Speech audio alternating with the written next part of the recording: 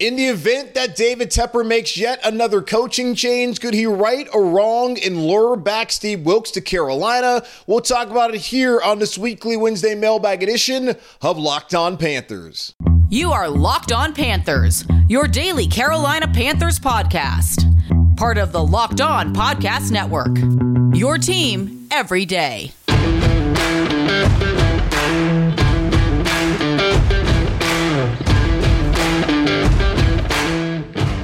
Welcome into another edition of the Locked On Panthers podcast, a part of the Locked On Podcast Network.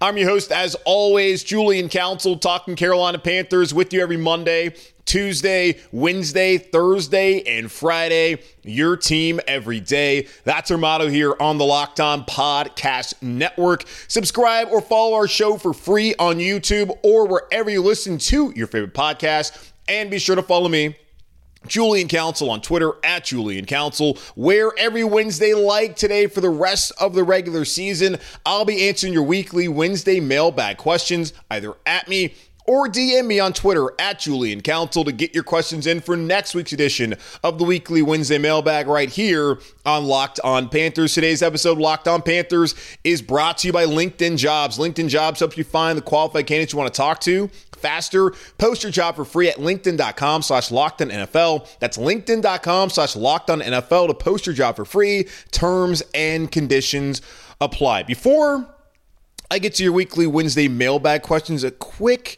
couple of updates of the Carolina Panthers roster that came out on Tuesday afternoon. They have released starting left guard Calvin Throckmorton and signed veteran linebacker Tate Davis, a position of need after seeing some of the injuries that have happened this season with Chandler Wooten going down, of course Shaq Thompson. They need to add some more depth there at inside linebacker. They're doing that with Tate Davis, a former Atlanta Falcon. As far as Throckmorton goes, a tad bit of a surprising news, but this coaching staff has been alluding to, not the coaching staff, Frank Reich rather, has been alluding to changes on offense, whether he would take over the play calling. He'd look at the lineup. He said that no one would be fired, although roles could change, like Thomas Brown, of course, not being the play caller. But looking at the players, he's decided that, all right, Calvin Throckmorton, Pro Football Focus has you graded at a 50.6. You haven't been great. We continuously have issues or pressure up the middle. You have not been good for us. So yeah, we're going to move on.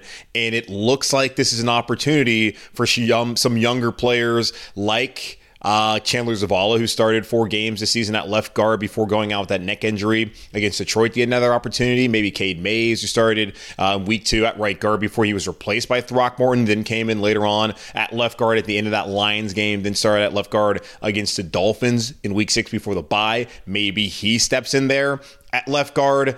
I'm not quite sure who's it going to be. Zavala wasn't great when he played there, but Zavala is a part of the future here in Carolina. Throckmorton, he was only on a 1-year deal. He's not going to be here next year, so it would make sense to move on. And Cade Mays also is a part of the future here on this offensive line and played better at left guard than he did at right guard, which not quite sure why that was the case, but maybe he's able to step in there and continue to play that well, and they can solidify what's going to go on with the offensive line the rest of the way. But we're looking at yet another change at left guard in the interior of the Carolina Panthers offensive line, and that will be interesting to see moving forward in the final 8 games of the season. The Panthers also signed David Sharp, the tackle, back to the active roster. They waived him last week, then put him on the practice squad.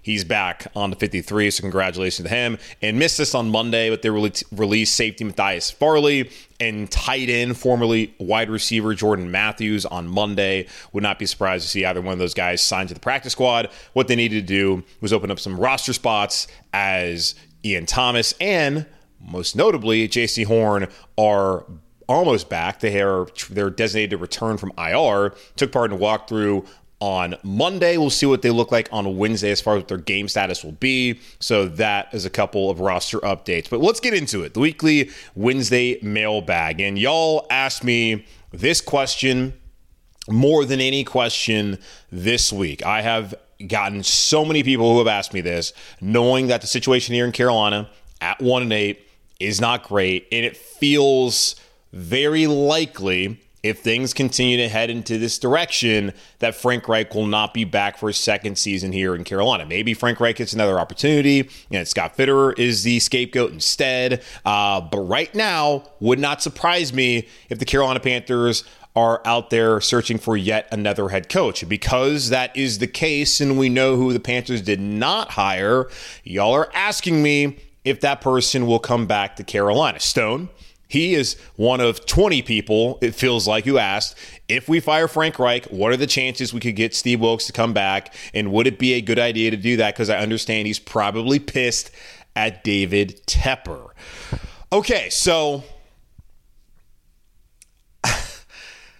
I asked this question back when he did not get the job originally, and people were talking about, okay, well, that's all right. Frank Reich, he can be the head coach of the offense, basically, and Steve Wilks can be the head coach of the defense as the defensive coordinator. And for a multitude of reasons, that just did not make any sense. That locker room wanted Steve Wilks. The locker room is already bought into Steve Wilks. I don't see how Frank Reich can come in and lead the locker room if Steve Wilks is still in there. Also, for Steve Wilks, he's a man of pride. And I don't think he's letting pride get in the way by saying that I'm good. I don't want to be demoted back to DC. He wasn't even in DC in the first place. Why would he want to stay here when he rightfully earned the job and work for somebody else? Like, that's never going to be an arrangement that would make any sense. And I asked a lot of people when they were suggesting that, would you do that at your job? If you were basically interim for a certain position at your job, you did a good job well above what anyone expected you to do, and you were deserving of it, and then they decided, actually, no, we want to bring somebody else in to have that job instead of you, but you can be their number two. No. That's not going to work out, especially if your coworkers have appreciated your leadership. They were behind you. They wanted you to get the job, and then they bring somebody else in. How is that going to work out? How is that going to be a feasible situation in the workplace, whether it be the Carolina Panthers or wherever you may work? It just did not make sense. So people were asking Steve Wilks to do something that, quite honestly, I don't think that they would do. And they're saying, oh, well, if the money was right. Okay, Steve Wilks has got his money, man. It's clearly not only about the money for Steve Wilks. He should have got the job, didn't get the job. For me, David Tepper, he blew his shot. If he ever wanted to have Steve Wilks as his full-time head coach, he should have done it back in January. But he decided that he did not want to do that. He wanted an offensive head coach. He wanted someone who had experience like Steve Wilks. And he went out there and got Frank Reich. And so far, what he's gotten in return is 1-8. And Steve Wilks is coaching up a pretty good defense there in San Francisco with Kyle Shanahan. I think that Steve Wilks is probably not very interested in this job. Now, I talked to somebody who is close to Steve Wilks and asked him, do you think that Steve Wilks would ever come back and take this job? And the person flat out just said no. This is also the same person that told me that Steve Wilks didn't really feel that fondly about David Tepper even last year when he was the interim and was winning some games. So it doesn't really look like Steve Wilks is that big of a Tepper fan in the first place when he was coaching here. And now that he didn't get the job, I just don't see it happening. Now, I am also the same person who told y'all to move on, that Cam Newton's never going to come back here. And Cam Newton, of course, did come back. Now, that turned out to be a fun 10 days. And in the end, did not amount to anything at all other than more pain. And then yet another breakup with the best player, one of the best players in franchise history. So I'm not going to say it's not going to happen, but I would give it a very low percentage chance that it happens. That Steve Wilks decides that, you know what, the owner passed up on me. I'm going to bail him out. I'm going to go back home to Carolina. I just don't see it happening. Maybe it does, but I do not think that's a realistic possibility, just like I did not think it was a realistic possibility that Steve Wilks would stay on as the defensive coordinator when David Tepper decided that his homecoming story was bringing Frank Reich instead of the guy who's actually from Charlotte and had won games here for him last season and also has won games in the past. So no, I don't see it happening, but I figured since I'm going to continue to get inundated with this question, why not lead off the show, title the show about Steve Wilks potentially coming back to Carolina. I don't think it's going to happen. Maybe it does. If so, great. Hopefully it works out. But I would not hold your breath on that one. All right, more questions here on the other side, because, of course, it's Wednesday, and y'all have plenty of things to ask me. We'll get into Scott Fitterer, his job status, and how much longer he may be here, and is it time for youth movement in Carolina? That much more coming up here on the weekly Wednesday Mailbag on Locked On Panthers. These days, every new potential hire can feel like a high-stakes wager for your small business. You want to be 100% certain that you have access to the best qualified candidates available. That's why you have to check out LinkedIn Jobs. LinkedIn Jobs helps you find the right people for your team faster and for free. It's so easy to create a free job post on LinkedIn Jobs, and when you do, make sure to add the purple hashtag hiring frame to your LinkedIn profile to spread the word that you're hiring. Simple tools like screening questions make it easy to focus on candidates with just the right skills and experience so you can quickly prioritize who you like to interview and hire. It's why small businesses rate LinkedIn Jobs #1 in delivering quality hires versus leading competitors. LinkedIn Jobs helps you find a qualified candidate you want to talk to faster. Post your job for free at linkedin.com/LockedOnNFL. That's linkedin.com/LockedOnNFL to post your job for free. Terms and conditions apply. Score early this NFL season with FanDuel, America's #1 sportsbook. Right now, new customers get $150 in bonus bets with any winning $5 money line bet. That's $150 if your team wins, and you can bet on anybody you want to bet on. Any NFL team. Would not suggest Carolina Panthers. You can bet on the NBA with the in-season tournament going on right now. You got college basketball, both men's and women's. You got college football winding down here as we get closer to the conference championships and bowl season. So much going on across the sports world, which is why if you've been thinking about joining FanDuel, there's no better time than getting in the action right now. The app is so easy to use. There's a wide range of betting options, including spreads, player props, over-unders, and so much more. So visit FanDuel.com/LockedOn and kick off the NFL season. FanDuel, official partner of the NFL. All right, let's get back into it. The weekly Wednesday mailbag here on Locked On Panthers. At me or DM me, but first follow me on Twitter at Julian Council. Get your questions for next week. Going over to Herbert. He asked me, there's been some teams with little talent that have managed to extract the most out of their players by either scheme or putting them in situations that are favorable. I understand our talent in skill positions is lacking, but the coaching staff is supposed to be an all-star staff. Could it be that they're getting in their own way and can't find an identity? I refuse to believe that we're worse off now in terms of talent than we were a year ago. So defensively, we know what the issues have been. And the defense coming out of the bye has allowed 13, and 16 points to opposing offenses. They have played well without having Shaq Thompson, without having J.C. Horn, having missed Von Bell, Xavier Woods, Brian Burns. They have missed a multitude of starters for a period of time, if not games, so far this season. And that unit, post-bye especially, has held up. That's the unit that has all the excuses in the world to be as bad as they have been. Now, offensively, if there's any unit where there can be even a tiny bit of an excuse, it's the offensive line. We've talked about it in the past. Continuity is so important. That O-line in 2021 was never going to be good. But had they not started 13 different starting combinations, I think they would have been maybe passable.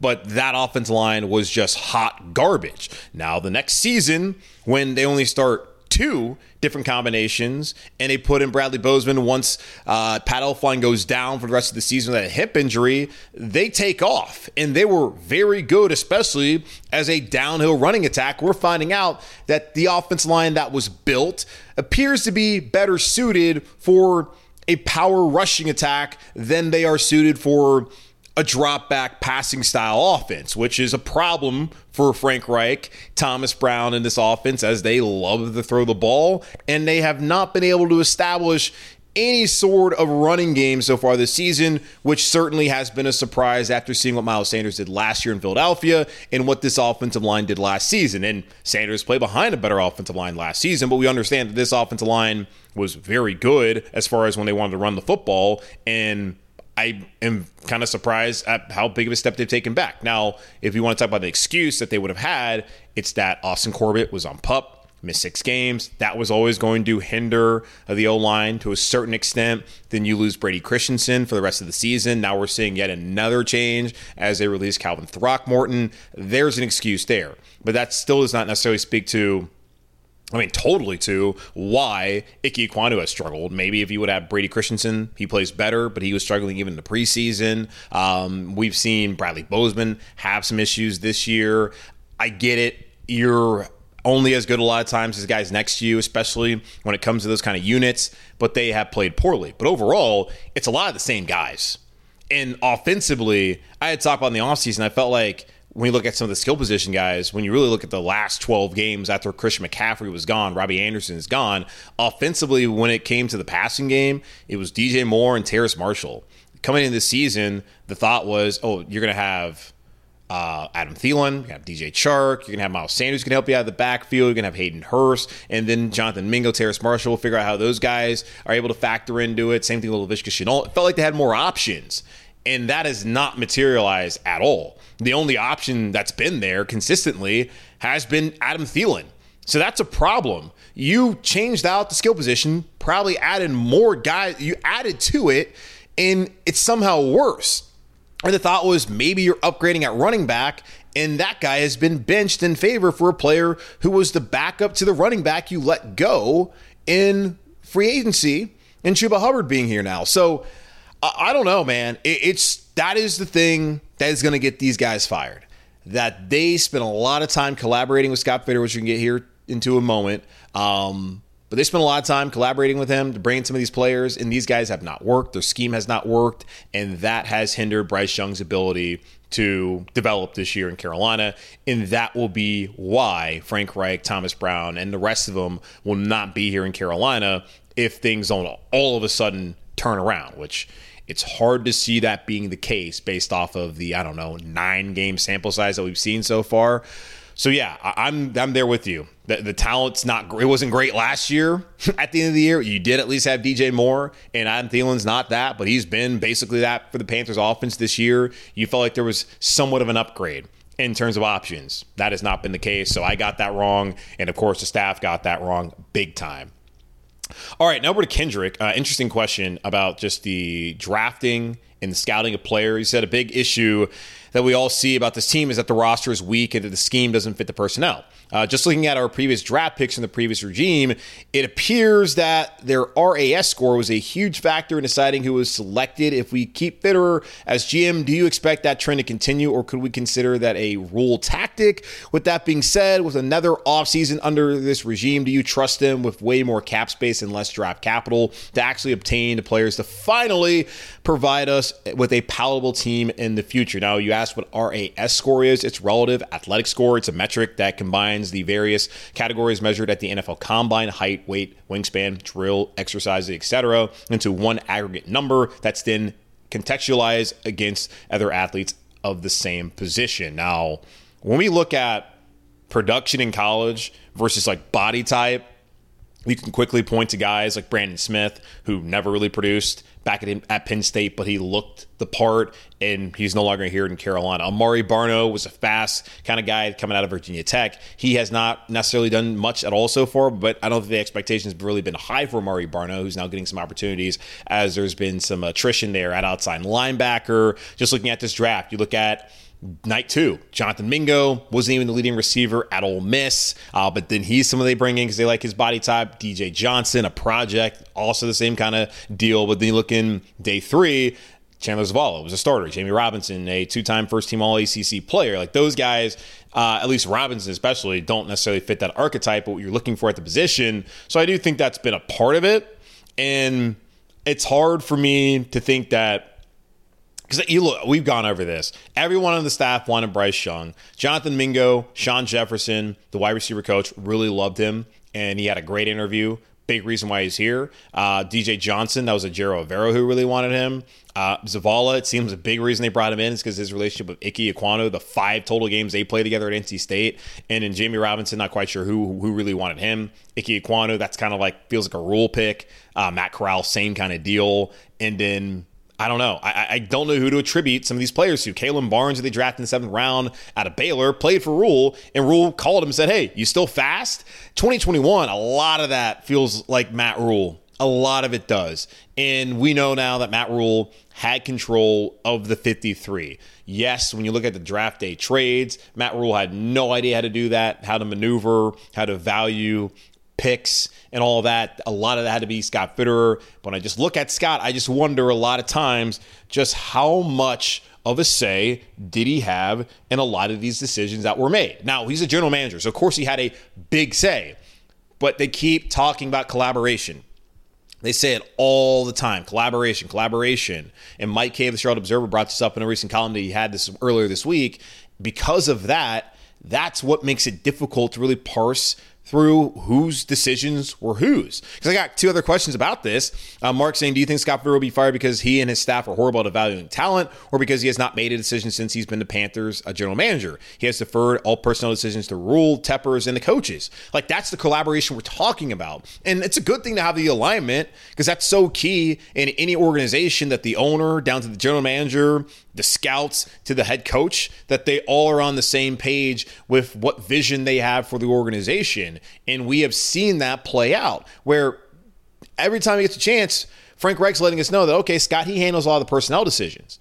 That's on Scott. And it makes sense. Frank Reich can be, hey, I want Brian Burns to be here in Carolina, and he can go out there and sign him or not sign him. He's not kind of dealing with the cap. That's Samir Suleiman. He's not necessarily overly concerned about that kind of that part of things. But do you believe that during the draft process, he does not have some sort of input on the players and who he would like to fit into his scheme, what he wants to do? You have to imagine that. But a lot of the free agents, that feels like big time Frank Reich. The draft classes, that's where it's a little bit muddier to figure out whose decision was this. And you got Ben from Cambridge, England, also asking, well, this is different. I'll get to Ben's question out on the other side. But that's the thing about it with Scott Fitterer.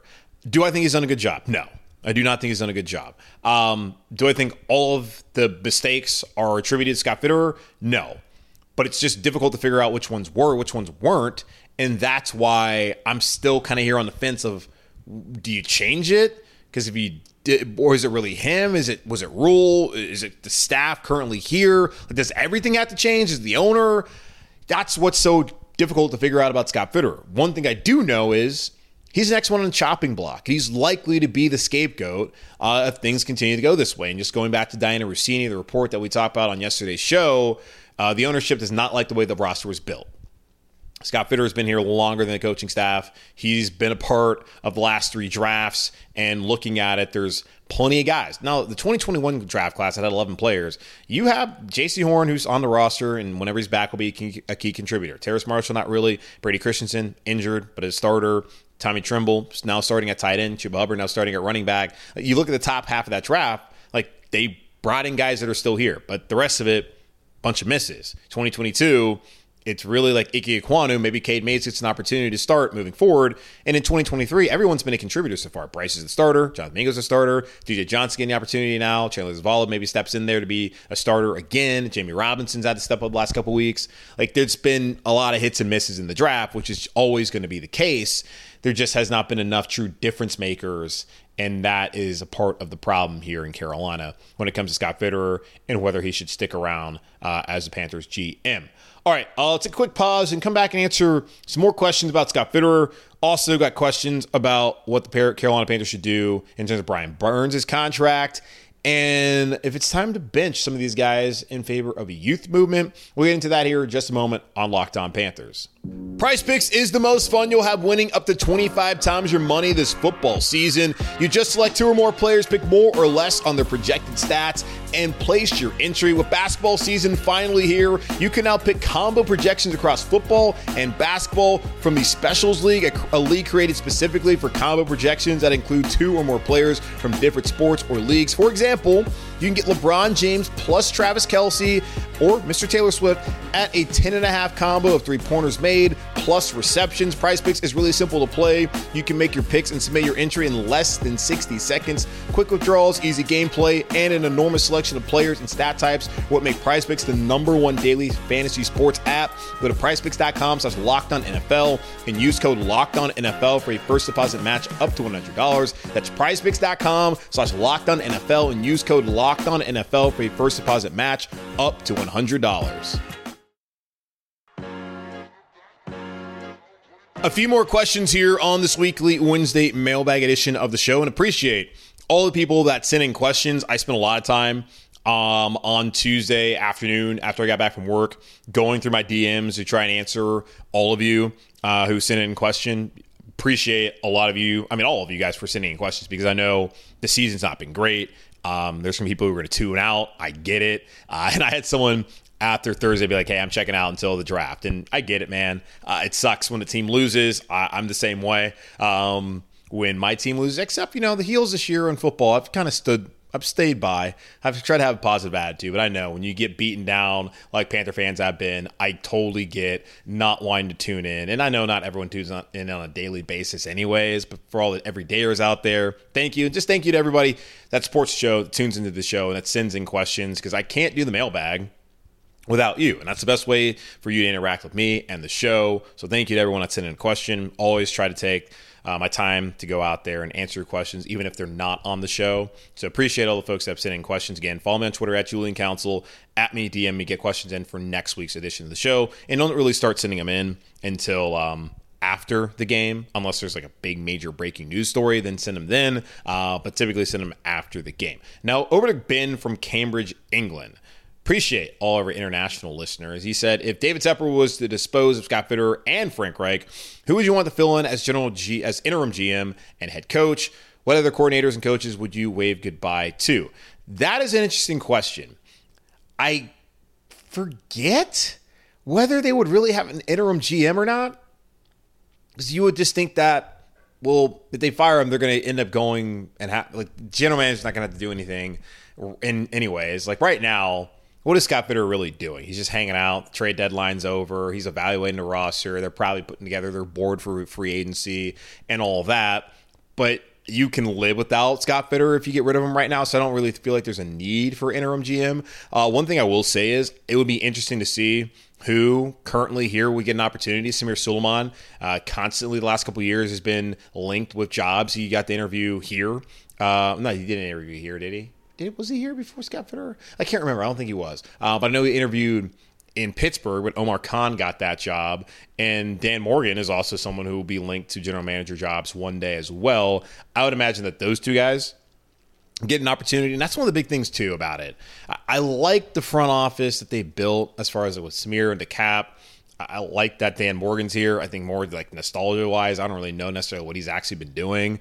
On paper, it felt good. And the structure was better than it's been in the past. Just so far, things have not played out well. Now, what was that David Tepper, who hired them? Was it Matt Rule having an oversized influence? I just don't know, which is why it makes it difficult. I just wonder if you get rid of Scott Fitterer, what does that mean for Samir Suleiman? What does that mean for Dan Morgan? Do they stick around, or do they decide, okay, I'm going to move on and go somewhere else? As far as head coach goes, I would be curious. Like, would Jim Caldwell become the interim head coach because he's an experienced guy? And David Tepper knows he wouldn't hire him afterwards. Would Ejiro Evero get the chance to be the interim? I would think it'd be him over Thomas Brown, just considering how poorly the offense has been this season. Out of Ejiro Evero, who interviewed for the job, maybe then he would get an opportunity to basically get a hands-on interview, even though it wouldn't be much of a chance at all. Now, we didn't give Steve Wilks much of a chance at all either, and he was able to go 500 down the stretch. I don't know. I don't know. I guess I would think if there's going to be a head coach, I would want to see Ejiro Evero get the opportunity. Don't think there really be an interim GM.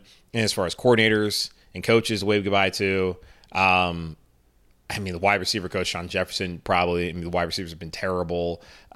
You would also think that maybe James Campen's probably out the door, just the way the offensive line's regressed. I would just think it'd be a completely different coaching staff. The only guy I would try to keep around still is Chris Tabor.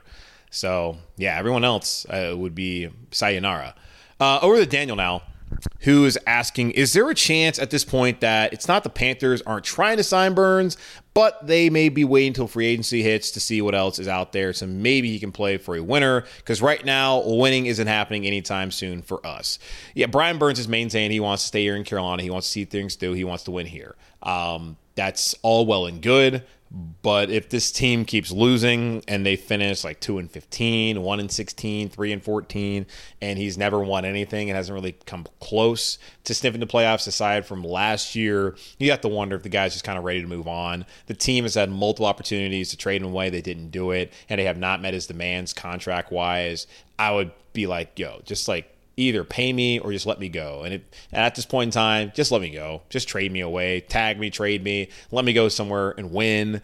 I don't know. I would think right now, because it's so late into the year, and it's not really that late, second half of the season, but it's to the point where you're past trade deadline. He's already played in all these games. He's not going to sit out. He never was going to sit out. it probably makes the most sense just to wait till March to make a decision on Brian Burns. They're going to tag him, and then they get an opportunity to maybe trade him if they want to after that. But really, they start having conversation about a contract extension.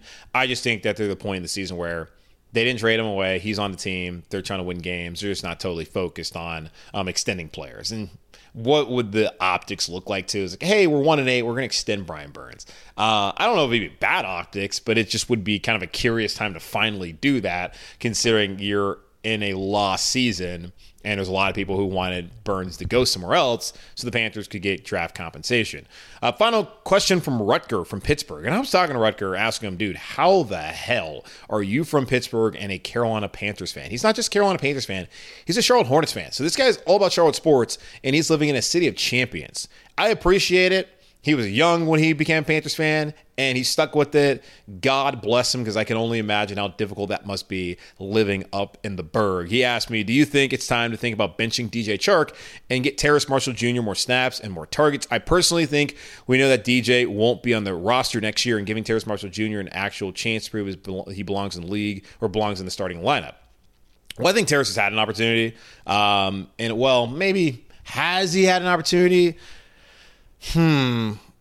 This coaching staff clearly looked at what they had, and they believed that Terrace Marshall, Laviska Shenault, and Shi Smith, the three returning wide receivers, were not good enough. And they brought in Thielen, they brought in Chark, they brought in Mingo through the draft, they even brought in Damiere Byrd, and those are the guys they wanted to roll with. And we saw starting week 1 that it was Chark, it was Mingo, it was Thielen. Like, those are their guys. And after Terrace Marshall had a big game and Mingo was back after missing a game with concussion, they reverted right back to those being the top 3 and completely forgot about Terrace Marshall, to the point where he said, I want out, trade me. They couldn't get a deal done. Now, Terrace Marshall, right before the trade deadline, against the Texans, only played four snaps, and I think a large part was because they were trying to protect him. They wanted to go out there and trade him, and, well, they didn't get a deal done. So once the deal wasn't done against the Colts, DJ Chark played in 41 snaps. Terrace Marshall played 31 snaps. Then on Thursday, with DJ Chark out with an elbow, and Chark was also dealing with the elbow against the Colts, with Chark out, Terrace Marshall Jr. played 47 snaps, which is 78% of the snaps against the Bears. So he's played more the last couple of weeks than he really has all season long. I don't know whether he really belongs in the starting lineup. Second round pick, had all the injuries. The hope was that he could be that number 2 to DJ Moore, and that happened a little bit last year. He had his moments, and he has not been able to carry over that performance to the season. And in large part, and I don't know if in large part, but it also feels like he hasn't been given that much of an opportunity. And when he did get an opportunity and he performed well, they forgot about him. So maybe he should get an opportunity, considering that Chark's not going to be here. He's not under contract. Marshall's under contract at least for 1 more year. He also would be a candidate you would think of, somebody that would be traded. We had talked about guys like Tommy Trimble maybe gets traded. Same thing with Gross Matos going into the offseason. Really back in the offseason, we talked about, these guys are kind of on their 3rd year, their 4th year. They would maybe make sense because of some of the additions to the roster as guys that would be traded away. And as we know, that never happened. Terrace Marshall's still a trade candidate. But I'm not against him getting opportunities. I would still love to see Terrace Marshall turn into a good playmaker for the Carolina Panthers. I don't think it's just Terrace Marshall. We talk about the offensive line. Cade Mays, Chandler Zavala, they're going to get an opportunity now at left guard to battle it out, to be in there. It makes more sense because they're a part of your future, whether it's Reich staff or whoever comes over. Like, they're going to be on the roster. Michael Strawn, we saw him make a big play. Frank Reich liked him back in Indianapolis as a developmental player. He's here on the practice squad. He probably gets elevated again, depending on Chark's status. So why not get to see him? Then Amir Smith-Marset. He's had that big play as a punt returner, had a bad pass interference call on him, but why not give him an opportunity? I don't know. Had someone asked me about this, I kind of poo-pooed it. Well, hell, why not? At this point in time, you might as well see what you have. I don't think any of these guys are answers. To be honest with you, there's going to need to be another overhaul of the wide receiver group. But at this point in time, at 1-8, about to be 1-9, why not give it a shot? All right, that's going to wrap up this edition of the Locked On Panthers podcast, part of the Locked On Podcast Network, hosted by yours truly, Julian Council. Again, y'all subscribe or follow the show for free on YouTube or wherever you listen to your favorite podcast. And be sure to check me out here on the weekly Wednesday Mailbag. Follow me on Twitter at Julian Council, and DM me or at me at Julian Council to get your questions for next week's edition of the show. But in the meantime, be safe, be happy, be whole. As always, keep pounding. And I'll talk to y'all on Thursday, as will be a Locked On crossover Thursday with Marcus Mosher of Locked On Cowboys.